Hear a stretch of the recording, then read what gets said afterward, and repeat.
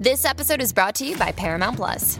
Get in, loser! Mean Girls is now streaming on Paramount Plus. Join Katie Heron as she meets the plastics in Tina Fey's new twist on the modern classic. Get ready for more of the rumors, backstabbing, and jokes you loved from the original movie with some fetch surprises. Rated PG-13. Wear pink and head to ParamountPlus.com to try it free. Reese's peanut butter cups are the greatest, but let me play devil's advocate here. Let's see. So, no, that's a good thing. That's definitely not a problem. Reese's, you did it. You stumped this charming devil.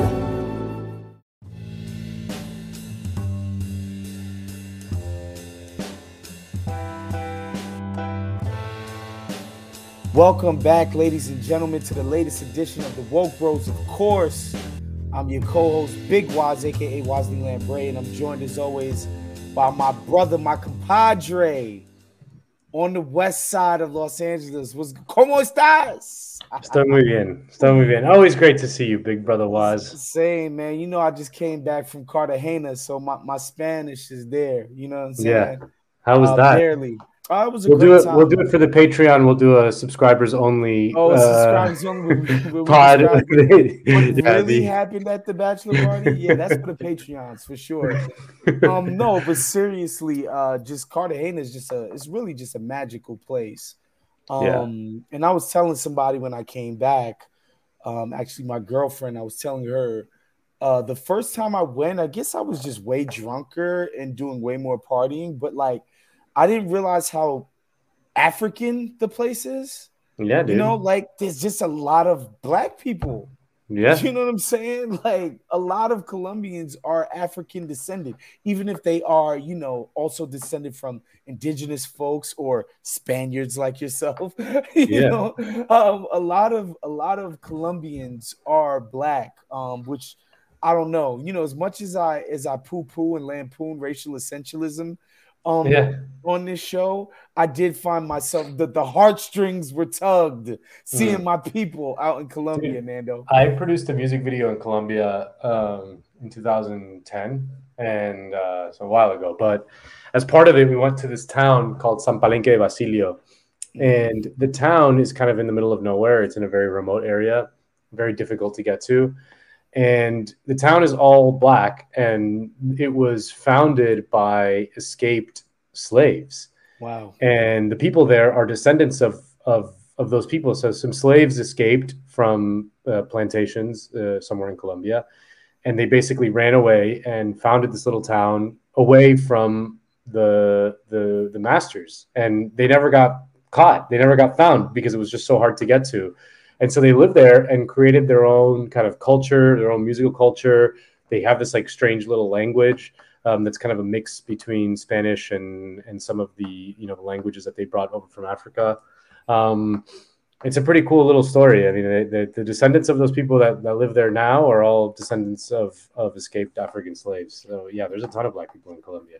That's incredible. And yeah, just, you know, just to tie a bow on that, it just reminded me that like the people who we interface with, especially here in America, who happen to be from certain countries, right? Like I think about Colombians who I went to high school with. Isn't Shakira Colombian? Am I making that up? Yeah, she is. Yeah, like, she is. Like it's all like, you know, sort of fair skin, light skinned people. So in my mind's eye, these are Colombians. This is what all Colombians. Always look at the soccer teams. You know, right. To understand the real racial makeup of a country, look at the soccer team. You know, France is full of Africans and black people. You know, there's some white guys too, but you know, and brown people and you know, Middle Eastern homies, Arabs, totally. And all that. Yep. Yeah, a Colombian soccer team. You know, there's some white guys on it, and there's a ton of black guys on it. Yeah. You know, same with like Ecuador and you know, Peru has black people. Like, yeah, you know, there's all over the place. It's incredible. So yeah, it's just something to keep in mind when I think about Pan-Africanism and the African diaspora, man. We got some brothers and sisters in South America, and we need to not forget about that. So on today's show, man, we wanted to talk about this Norfolk Southern train disaster, toxic chemical spill, explosion, pollution. as the days have gone on, this shit has gotten a lot worse. And the more we learn about this company, the more fucked up we realize that it is. And it's interesting because we're about to play this clip from Bernie Sanders sort of grilling the CEO of the company on Capitol Hill about like, okay, like now the microscope has been put on y'all asses. You're finally taking under consideration that people who work for you should get 7 sick days a year. Like, really? A company that can afford to give their shareholders $10 billion with a B dollars in stock buybacks can't give their people 7 paid sick leave. And so the more we look at this, the worse it gets. But Jerv, please play that Bernie clip for us, brother. Go ahead, Jerv. The country, I think, was shocked to learn a number of months ago that your employees, rail workers, who work in a dangerous job in all kinds of weather, had 0 paid sick days.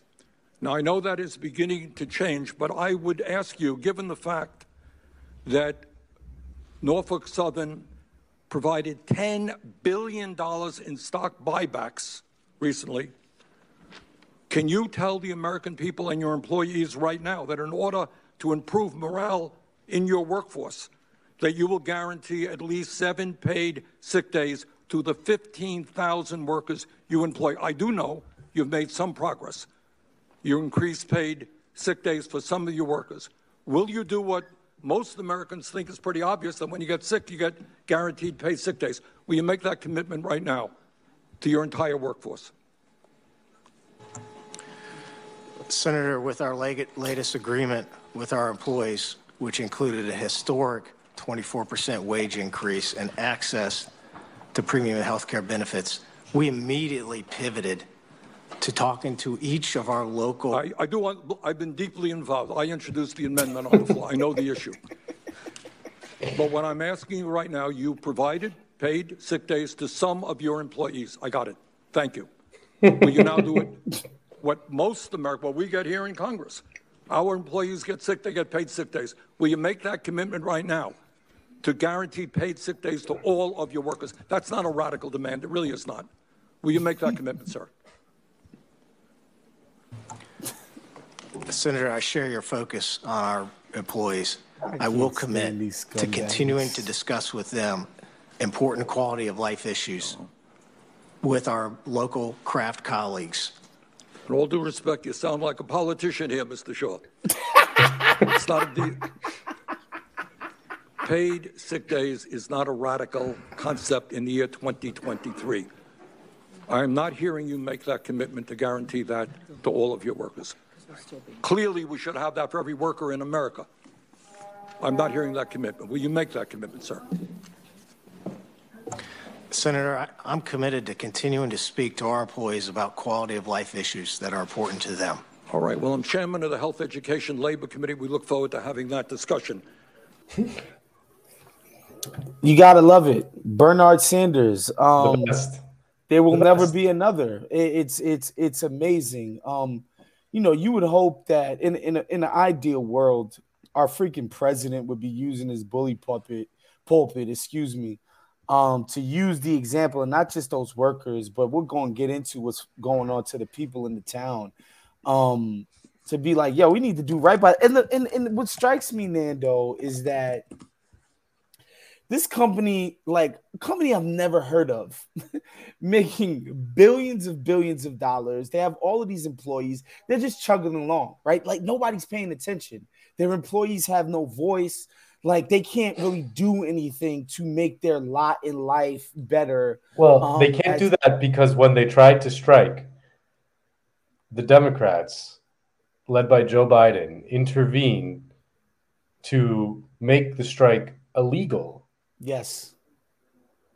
That's straight up what happened there, The Democrats made the strike illegal. And then, the fact that this like airborne toxic event thing happened just a few months later, and it was directly tied to, deregulation of the rail industry, the fact that they put like two workers on these trains that are like miles and miles long, because they need to cut labor costs as much as possible. The fact that this happens, obviously months after the Democrats crush their union, Biden still hasn't gone to East Palestine, Ohio. Like, he just hasn't gone. Like, they sent, like, Trump's been there. Pete Buttigieg went after Trump, and he looked like a total dweeb in the hard hat and glasses. And Biden hasn't been there and been like, and it's just like, it's so weird. Like, the Democrats don't understand something really fundamental. I mean, just from a pure kind of political lens.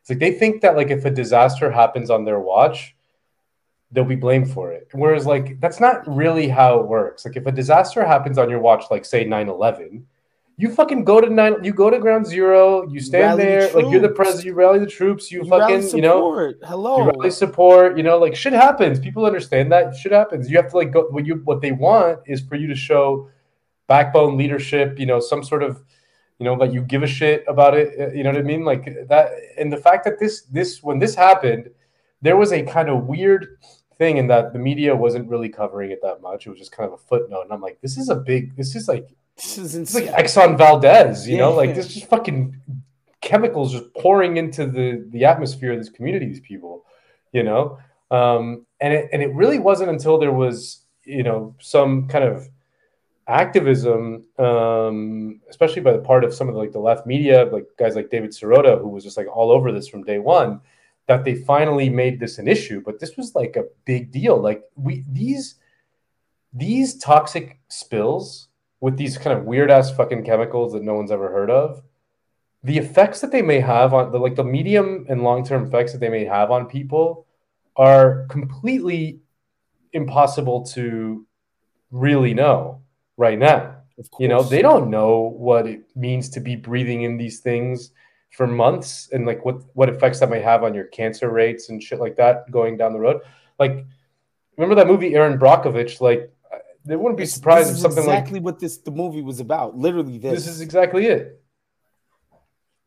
So yeah, it's man, it's crazy because the reason why that's a stupid political calculation, and and we talk about this stuff all the time on the show where we're like, we get it. Like, people are sort of mired in the muck of this culture shit and partisanism, and all of that stuff. Like, we get it, but like, when the rubber meets the road, the shit hits the fan, or any other euphemism you want to use, bro, like, that shit gets thrown out the window. They want to know that the people in charge, whether they be Democrat or Republican, whether this is a conservative county or not, I don't even know. It doesn't matter. Like, you're supposed to show up. Like, we say this all the time. Stuff like this is exactly what a federal government exists to do.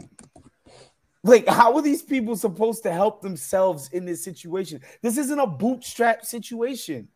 Like, this is the reason why we have a society. This is it. Yeah. This is it. Yeah. These problems are bigger than what an individual can solve on their own. And that's why we come together collectively, so that when people are in this type of rut, they can have some type of fucking support. Yeah. And so, when you hear Brandon, can't even bring himself to go see these people, it's absurd. And then of course you hear about this shit where, again, we've deregulated every single major industry to shit. So these guys are all left to their own devices. They police themselves. They regulate themselves.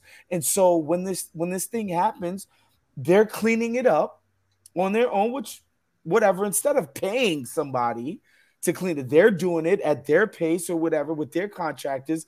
And then when it comes to testing shit like the water supply, testing the toxin levels in the air and all of that, they hire some third-party vendor who they pay to hand out results to these citizens, people who are potential litigants. So these folks are supposed to trust the results that are handed to them by the company that is hired by Norfolk Southern to test the toxicity levels of their water supply and their air. Make it make sense, Nando. It's just absurd. I mean, this is America under neoliberalism. I mean, it's just what it is. Like the state capacity is like so hollowed out. Like, I mean, this shit like wouldn't go down like this in 1960. You know, No. like when after the New Deal, you know, the New Deal was basically what it was beyond the sort of jobs programs and things like that. What it really was the building up of state capacity, of the American state becoming a kind of modern pseudo social democratic entity that actually did look out for people's lives on some level and actually did kind of intervene in these kind of situations in a way that was more effective and had professionals and civil servants, people who worked as experts and were involved in all things from like environmental regulation to labor issues to, you know, business regulation to industrial planning, like a million things. Like, and since the neoliberal era, the idea is like the government should just step away from all spheres of life because the market is just gonna figure it out. Yeah, and you know what the fucking market says, Nando? That this is just a blip in the profits. Reese's peanut butter cups are the greatest, but let me play devil's advocate here. Let's see. So, no, that's a good thing. That's definitely not a problem. Reese's, you did it. You stumped this charming devil. Causing these kinds of disasters and ruining people's lives, whatever it is that is going to cost to clean this up and, you know, sort of paper over it and make it look nice again or whatever, is just a fucking blip. That's what the market dictates, that they treat these people like shit, that they steamroll them. That's what the market tells them to do, because the bottom line is not affected by handling it this way. You know, and so that's why this whole idea, just like, no, these market actors, why would they want to pollute a town?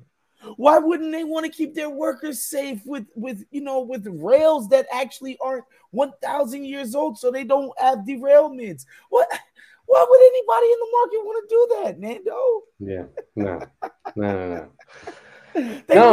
They wouldn't skip over this at the expense of profit. They would never do that.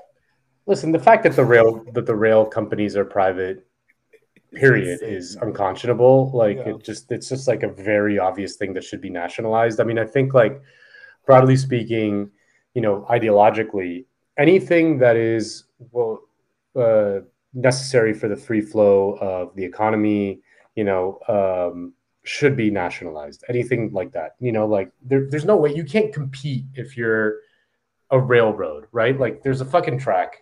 And you and I can't start a competing railroad and build another track. You know, it doesn't make any sense. It's not going to happen. So for it to be private is really just a transfer of wealth from a social good into the hands of private capitalists, you know? And so there's no reason why it shouldn't be nationalized. It would be much more efficient. It would be much more in the public interest. It would be, you know, if when it's privatized, it's just the only interest, it's profit. And so, you know, like, I mean, obviously, like, you know, the right wing kind of caricature of left's like, oh, you want like the government to make your sneakers, and it's like, no, I mean, they should make some sneakers for the poor or whatever. But like, there should be like, it's fine for, you know, you and I to start a sneaker company or whatever, but like, you just can't have in private hands things that should be social goods, right? Airlines, 100%, electrical utilities, water, all of that, like 100%, but. But at the very least, if you're going to let these people make money hand over fist for no fucking reason, at the very least, regulate these fools, man. Like, at the very least, if we're not going to actually operate it, you know, as a government, as a people, if we're not just going to nationalize this shit and take it over, there should be some kind of watchdog mechanism when the lives, the health, the fates of so many people are riding on this shit. Like these people should be amongst the most heavily regulated that exist. We don't get to own it, but we watchdog the hell out of you motherfuckers. Because it's important, and it's not as if, like you said, you have some competition baked in that's gonna make sure that you're keeping this stuff up to snuff and up to standard. Like, that doesn't make any sense. Yeah. And then, of course, this Joker is up on Congress, and as he's getting grilled in Congress, another one of his company's trains gets derailed in Alabama. It's wild. You cannot make this shit up. Listen, I hadn't thought about the fucking rail industry for 1 second until there was the labor issue that we covered on a few months ago. And when I heard that 2 fucking workers are hired to be on a train that could be as long as 4 miles long, with hundreds of carts with toxic chemicals, and they just got 2 fucking guys up there,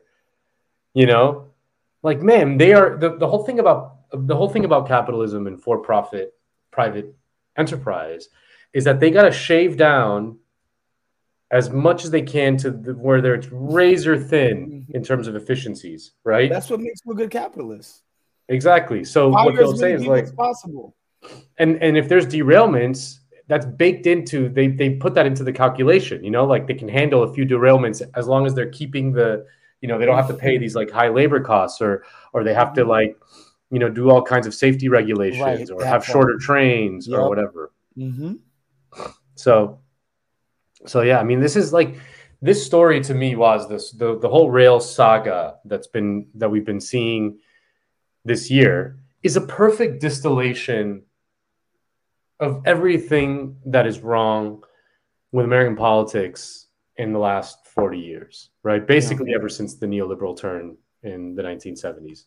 This is what happens in this kind of society, a society that is poorly regulated with a weak government, with not strong labor unions, with no left party to speak of. This is the natural kind of outgrowth of that. It's just it's inevitable. Yeah, and in the meanwhile, people are getting grounded into dust. You should check. I would encourage you guys to go check out the More Perfect Union. They did a mini doc, going down there and talking to people on the ground. And again, these are just normal, everyday people. These are not folks with means. You can't take on a multi-billion-dollar corporation after they fuck up your water supply, after you feel like you're breathing in toxins in your own crib, in your own house. Yeah. They have no recourse, these folks. So in the meantime, while, all the fat cats on their board, because it's a publicly traded company, Nando, we got to operate via the shareholder model. And everything is about maximizing profit at literally every single human cost possible. Fuck, the thing is, these folks don't care about the actual workers whose toil allows for them to make all of this profit. They don't care about those people who are actually whose backs they're actually making the money on. You think they give a fuck about these random people in Ohio? It's they don't have loyalty to the people that's making them the money. You think they're gonna have any sense of civic duty to these folks in Ohio? And I'm just man, this is so crazy. Because again, I'm just what do these people do? What do they do? Yeah. No, I mean, that's one of the things the left always talks about, socialists always talk about, is that one of the problems with capitalism and privatizing things is that privatizing something like rail, like what you're just talking about, they don't give a fuck about the people in East Palestine. Obviously, they can't. It's just not in their calculus of the profit. That capitalism, what it does is it privatizes gain, but socializes cost. So it doesn't bake in what are called externalities. You know what I mean? So if a company is polluting, that there's a huge cost to the people in that community. They have to fucking clean it up. They have to the healthcare system. Everything. All of those costs, which are billions of dollars, are borne by people, not the company, right? Yeah. So it externalizes all those costs, and it doesn't factor in to the company's bottom line. So but all the gains are not shared by those same people, right? They don't get to share in the profits. That's the fundamental problem with privatizing things that should be public, is that if there is a kind of externality, often environmental, often health related, often whatever, sometimes they just kill someone or whatever, those costs are not borne by by the private entity. They're and borne again, by the that society. used to be. There was a time in this country where that, like, just to take it back to the workers having 0 sick days, paid sick days, 0 paid sick days. There was a time in this country where, like, a company would boast about the way they treated their people. Like, our workers got the best of the best. Our workers, look at the healthcare we give them. Look at this. Look, man, we treat our people amazingly. Blah blah blah. Like, bro, like, do you think at the annual shareholders meeting or summit or retreat at any point do they talk about how great their workers have it? just as a concept, anybody who would try to bring that up as some kind of virtue would be completely laughed off the stage. The idea that they would be taking care of anybody but the fat cats. But yeah, this is a story that I think it's the biggest story in America right now. I don't give a fuck about Trump getting indicted in the Southern District of New York, or, Biden's proposing some fantasy budget that no Republican would ever go near, and all of that other dumb shit, man. This is it. These folks are getting screwed in real time. And it'll be a miracle if they get any justice at all after this. But yeah, that's it. That's all I got. You got anything else, Nando? No, man. Just you ready for the Oscars? You got any predictions? I have no predictions. I still haven't seen most of these movies. Like I said, I told you I got to see Tar, which I thought was incredible, which was dope. Excellent. That But I my haven't favorite movie. seen, and I haven't watched The Fabelmans. I haven't watched none of this other shit. You haven't watched Everything Everywhere All at Once? No, people keep talking about that. Have you seen it? Do you think it's good? I've seen it. Yeah, it's good. It's good. It's good, but like, is it like It's adult Tar. people good?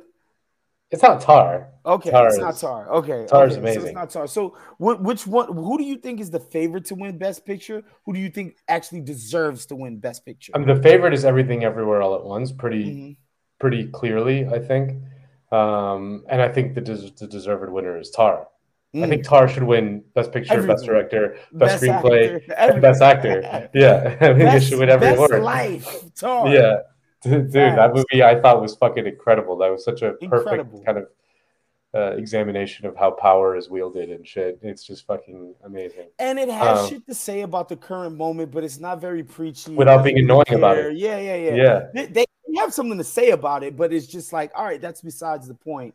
And yes, the nature of power and greatness as we define it, and what it means for somebody to not just be great, but to be conscious of their greatness.